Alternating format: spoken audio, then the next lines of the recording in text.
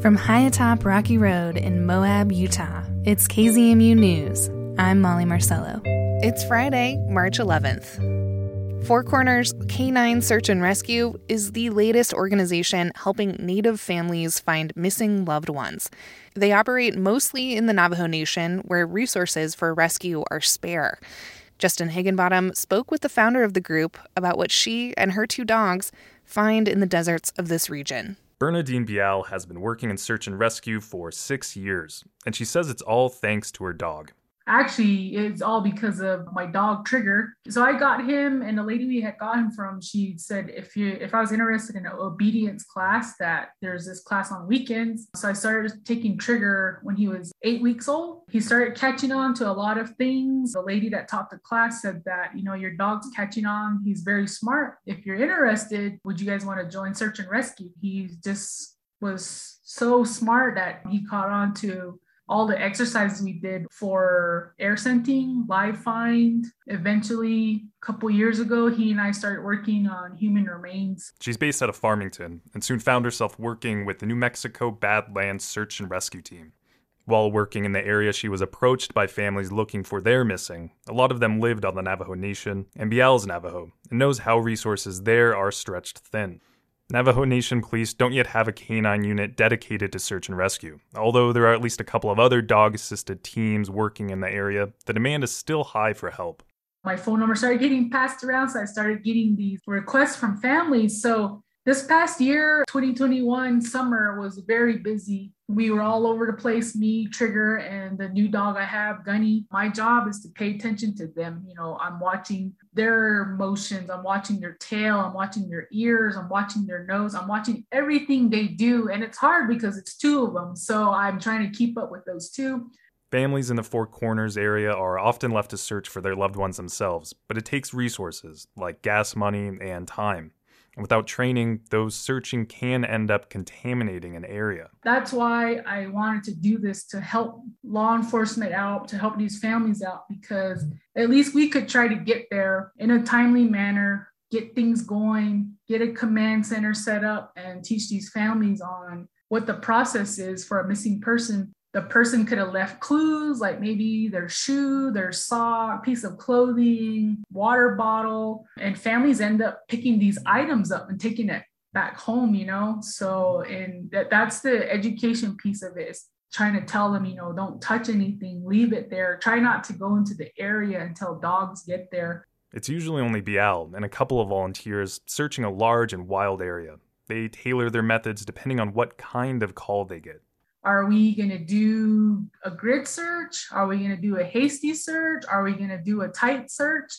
It all depends on what type of area you're in and the person. So, if it's an elderly and they have health issues, we're really not going to have time to plan like a tight search. We're going to go more hasty search, where we're like, let's get out there, let's find the clues. Oh, here's footprints. Let's start working from those footprints right away. She finds all sorts of things in the desert. Sometimes she wonders how they got all the way out there. Shirts and bottles and bones.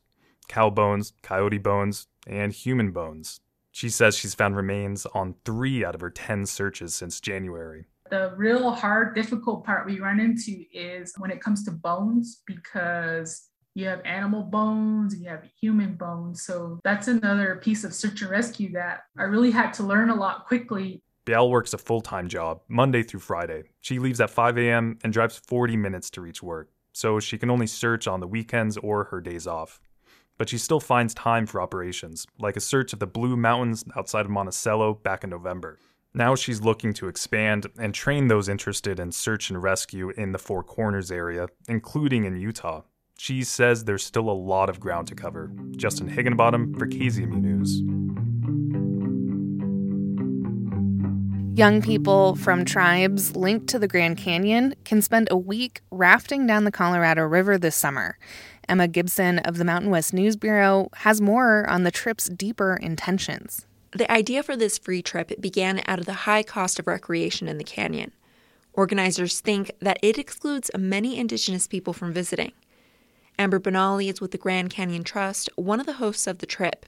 She says the canyon is culturally significant to a host of tribes, and she wants participants to understand they have a place in conservation. Native people have always been conservationists. They've always been soil scientists. They've always been environmental advocates. And I want young Native people to know that their identity itself is an asset to this field. The 16 applicants will be joined by elders from different tribes, and the group's interests will steer where they visit and what stories they share. The application is on the Grand Canyon Trust website. The deadline is Friday, March 18th. I'm Emma Gibson. A new reservoir is taking shape in the Colorado River Basin in the hills above Loveland, Colorado. Proponents of the build say it's an investment in the future of a growing region, the Front Range. But critics say it's going to add strain to an already taxed watershed. KUNC's Alex Hager visited the construction site to learn more about this new reservoir in the basin. We are standing at the bottom of the soon-to-be reservoir, and this place is a teeming construction site. There are trucks moving in every direction, trucks that I've never seen before, drilling and moving dirt and hauling rock away. It is a really busy site. There's a lot going on here. I was one of those kids who was really into trucks, and the Tonka-loving toddler in me was in awe at the bulldozers, dump trucks, and excavators so big they could dig the foundation of a house in just 3 scoops. Joe Donnelly is the project manager. To build this dam, we're filling 100-ton trucks, and we need to haul a load of rock, place on the dam every 2 minutes, 5 days a week, for 2.5 years. You can probably tell by now this build is huge, and as project engineer Jeremy Dudo says, it's a lot more than just digging a hole in the ground. Seeing it on plans and seeing pictures of it doesn't really do it justice until you're here standing at the bottom, looking up 350 feet to the top of the dam, 100 feet below where original ground was. Amid the bustle of enormous yellow trucks, we're gazing up past hard hats and piles of dirt, up to the tops of dusty red cliffs that will someday loom over the dam that creates this giant man-made lake. Up there, a perch by the edge provides a view of how far the reservoir will sprawl. Looking out over the chasm, you can understand why this project is so expensive. The reservoir here at Chimney Hollow is going to cost about $500 million. And so when you break that over the 4-year construction span, it ends up being $340,000 a day, every day, for the next 4 years. Jeff Stala is a spokesman for Northern Water, the agency running this site. The project is taking more than 20 years to get permitted and built. Stala says it's needed for rapid growth in cities including Broomfield, Loveland, and Greeley. This is going to be a water source in northern Colorado well into the 21st century. We're thinking generationally and decades down the road with this. Stala says the future is rife with uncertainty, and this reservoir is designed to store water as insurance for the dry times. But if you look farther upstream, Jen Pelz with the conservation group Wild Earth Guardians says there's an even deeper uncertainty about how long the water will last. Spending a bunch of money on a reservoir when you don't have the water to fill it is kind of silly. I heard someone had a great quote around a refrigerator that's empty doesn't do a lot of good to solve, someone's hunger crisis. Colorado is built on moving water around. In this state, about 80% of the water falls on the west side of the mountains. But about 80% of its people live on the east side, with more than 2 decades of drought straining the Colorado River, which provides so much of that water. Some are pushing back on new infrastructure that could strain it even further. Ken Fusick is vice president of the Upper Colorado River Watershed Group. When is enough enough? When are we going to say, or is it every drop of water that is up here will go down to the Front Range? You can't continue to add population without providing them water. We will all recognize that. But where's that water going to come from? There's only so much. We are a finite resource. Fusick says straining that finite resource where it starts can cause real tangible harm, like algae blooms and threats to the economies that depend on water for recreation. And those same gripes are likely to be brought up against any future proposed reservoirs on the Front Range. As more people move to the area and demand more water, will they be able to get it? Again, Jeff Stala with Northern Water. If we're going to be able to exist and offer the same opportunities to our children and grandchildren on the Front Range, we should consider, and we're doing it here, capture the water when it's available so that we have flexibility in those years when we don't have it. But it'll be a while before Chimney Hollow has the chance to do that. 4 more years of construction, 3 years of filling it with water, and unpredictable changes to the climate and drought stand between today and this water finding its way to Front Range faucets. In Loveland, Colorado, I'm Alex Hager. And now the weekly newsreel, where we check in with reporters on their latest stories of the Moab area. A motorized vehicle advocacy group, plus over a dozen local ATV companies, are challenging the city and county over their noise ordinances and other regulations. They filed a notice of claim against the bodies last week. Doug McMurdo of the Times-Independent has more from their coverage. All right, as Sophia mentioned last week, we had a notice of claim filed against Grand County and the city of Moab from over a dozen local OHV companies that rent out and give tours on ATVs, OHVs, and an advocacy group out of Pocatello, Idaho. And the notice of claim, basically, it's an effort to resolve an issue before you seek the assistance of the court in deciding it. And this targets noise regulations. Right. So what's going to happen is the county and the city are going to have to look at their rules. They both changed them significantly. Their noise ordinances, they changed them significantly. And this, of course, ties into House Bill 146, which strips counties and cities from most of the regulatory authority they have over these businesses and the people who operate these machines. The big issue in Moab and in Grand County is not the machines themselves or the people who ride them. It's that they're ridden through neighborhoods. So they're impacting the quality of life and even people's health in some instances, I'm sure. Maybe it's time for the court to decide not only the noise regulations, but all the other regulations that the city and the county have put on the books in recent years to combat the noise and the distraction that these machines cause.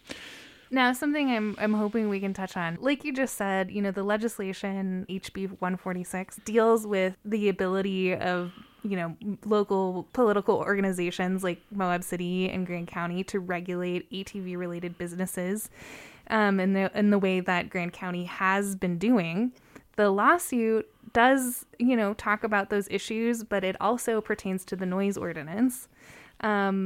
I just noticed that Moab City put out this big statement related to their noise ordinance, and I'm wondering, where does that fit in? I'm not really sure where it fits in. Yeah. I do believe that I know that language was softened because of just really frenetic last-minute lobbying by Grand County Attorney Christina Sloan and County Commissioners Carly at the city, the interim city manager. They were all on the phone because that last week was just a flurry of bills getting passed around like ping pong balls back and forth. So it only prohibits unreasonable noise ordinances. Well, unreasonable is a big word. It's what's unreasonable to one person might not be unreasonable to another. These conversations, like you mentioned at the top, like they may get answers in court. Right. One of the things that I think needs to be clarified for a lot of people is I keep hearing the word discrimination from these advocacy groups and the people that ride the machines, and I don't know if they're a protected class, and I don't know if they're really can be discriminated against. There's no federal law regarding these. So you were not born as an ATV. Yeah, you know what I mean? So, it's not your race, gender, sexuality, any of that. Yeah, we don't need to worry about discrimination. This is, do you have the right to do what you want to do at the expense of people who would rather not have their quiet use and enjoyment of their homes interrupted by the drone of OHVs.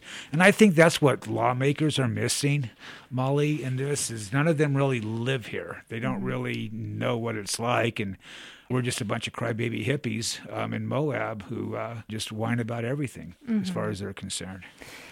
So this notice of claim, like you explained, is not a lawsuit. It's just a heads up. We may intend to sue. Yeah, if we can't settle this, we will be in court. So do we know what the next steps are? We do. The county and city have 60 days to respond and either resolve it or head to court. Okay. Thank you, Doug, for walking us through that. Where do you want to take us next? Water report. There's a lot of white stuff on the La Salle Mountains this week, thanks to some storms that passed through.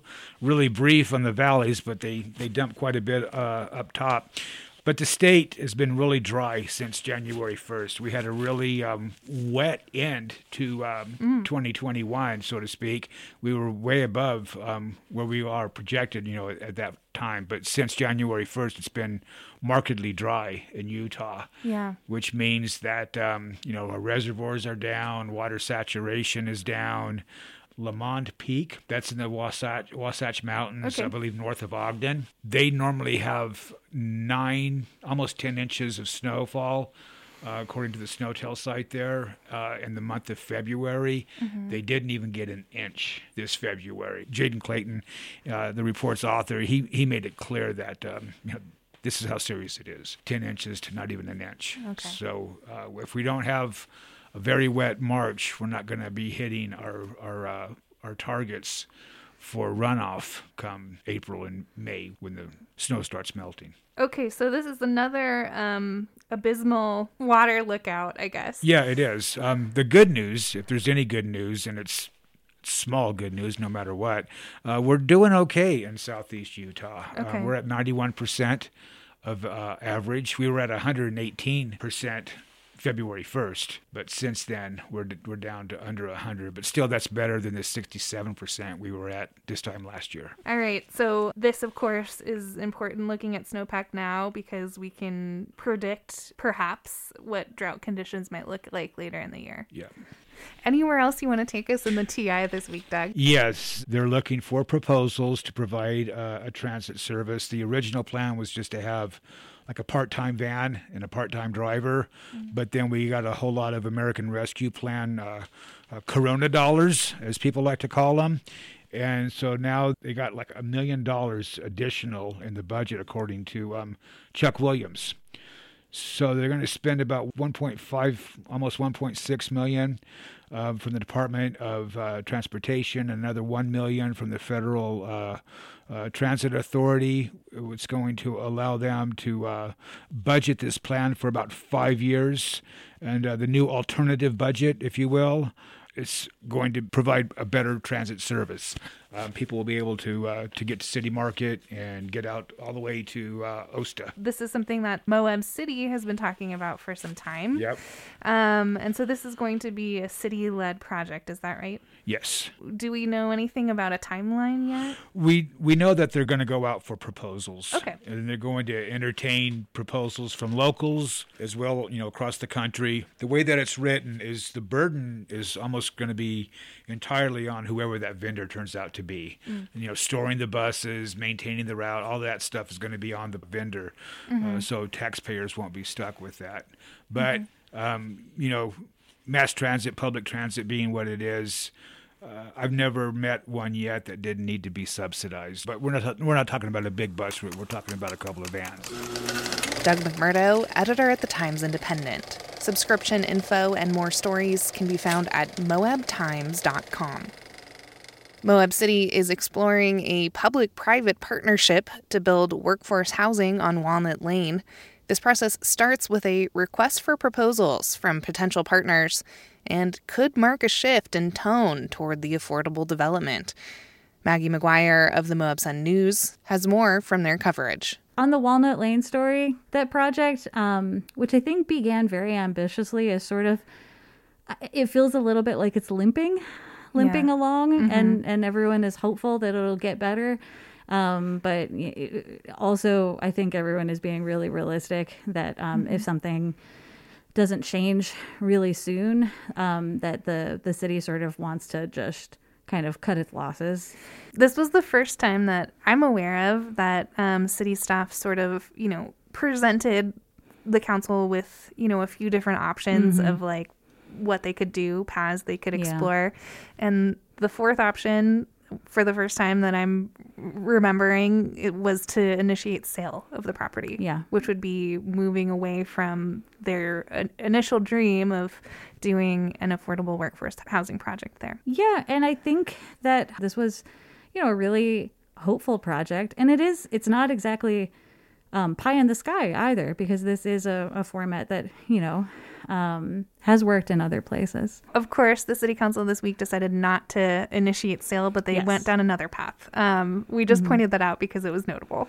It definitely is notable because it's sort of, I think, has been the elephant in the room, I guess, let's say. So, the first time that someone points at it and, says, should we talk about that elephant? Definitely notable. Sure. So they're going out to see public-private partnerships. Anything to say there about that? It is a format that has worked. I believe that's how Park City has done this in the past. So there's a little bit more guidance there. There's a trail to follow because in some ways, Walnut Lane, I think, suffered from sort of turnover, even though there were plans in place, there wasn't kind of a consistent person. There wasn't a vision. There was a rough outline and a definite place, here's where we want to go. But with something of such complexity, the more complex a project is, the more fragile it can be, I suppose is what I'm saying. Anything else to mention about the Moab Sun News' coverage of Walnut Lane this week? I'd say we're also seeing, at the same sort of city council discussions, trying to narrow down policy also on what does workforce housing mean, how that relates to affordable housing. And these are sort of decisions that people are making with the best information that they have, but we're not always able to see the future, basically, how these decisions play out in really complex systems. And I think that that's really fascinating here in Moab. We're seeing that all the time. More coverage, of course, of Walnut Lane in the Moab Sun News this week. Maggie, I'm hoping you can take us to another article, one that relates to the county and all of the job switching that has been happening. Sure, and I think it's really related to what we were talking about. Something that I think is really interesting about the form of government at both the city and county is the importance of sort of institutional staff. Elections and elected officials get all the attention, but, usually the policy that is getting written and enacted at both the city and county is through these fairly powerful staff positions. So there was some turnover or really job switching that has happened in recent weeks. What's going on there?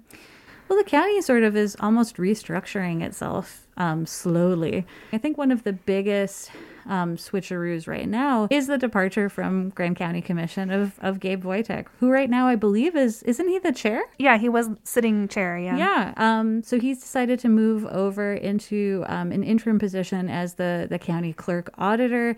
So he'll be serving out this term and will be up for re-election into that position.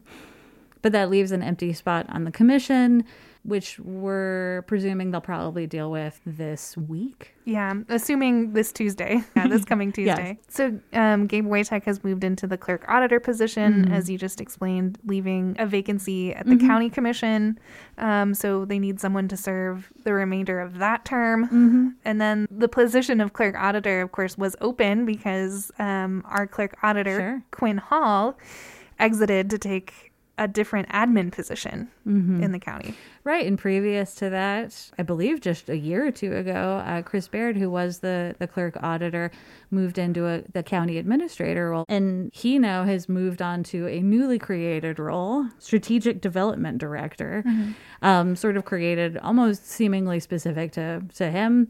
And he was replaced in that position by Mallory Nassau. So these are, folks who have been involved in the county for a long time. And so it's sort of just not quite a game of musical chairs, but these are significant changes, especially when we're focusing on, as we were talking about with Walnut Lane, these long-term policies, being able to not just draft an ordinance, but also, have the institutional knowledge to be able to draw upon things that have already been tried. And also to be able to evaluate, okay, we know how this was written. I was there.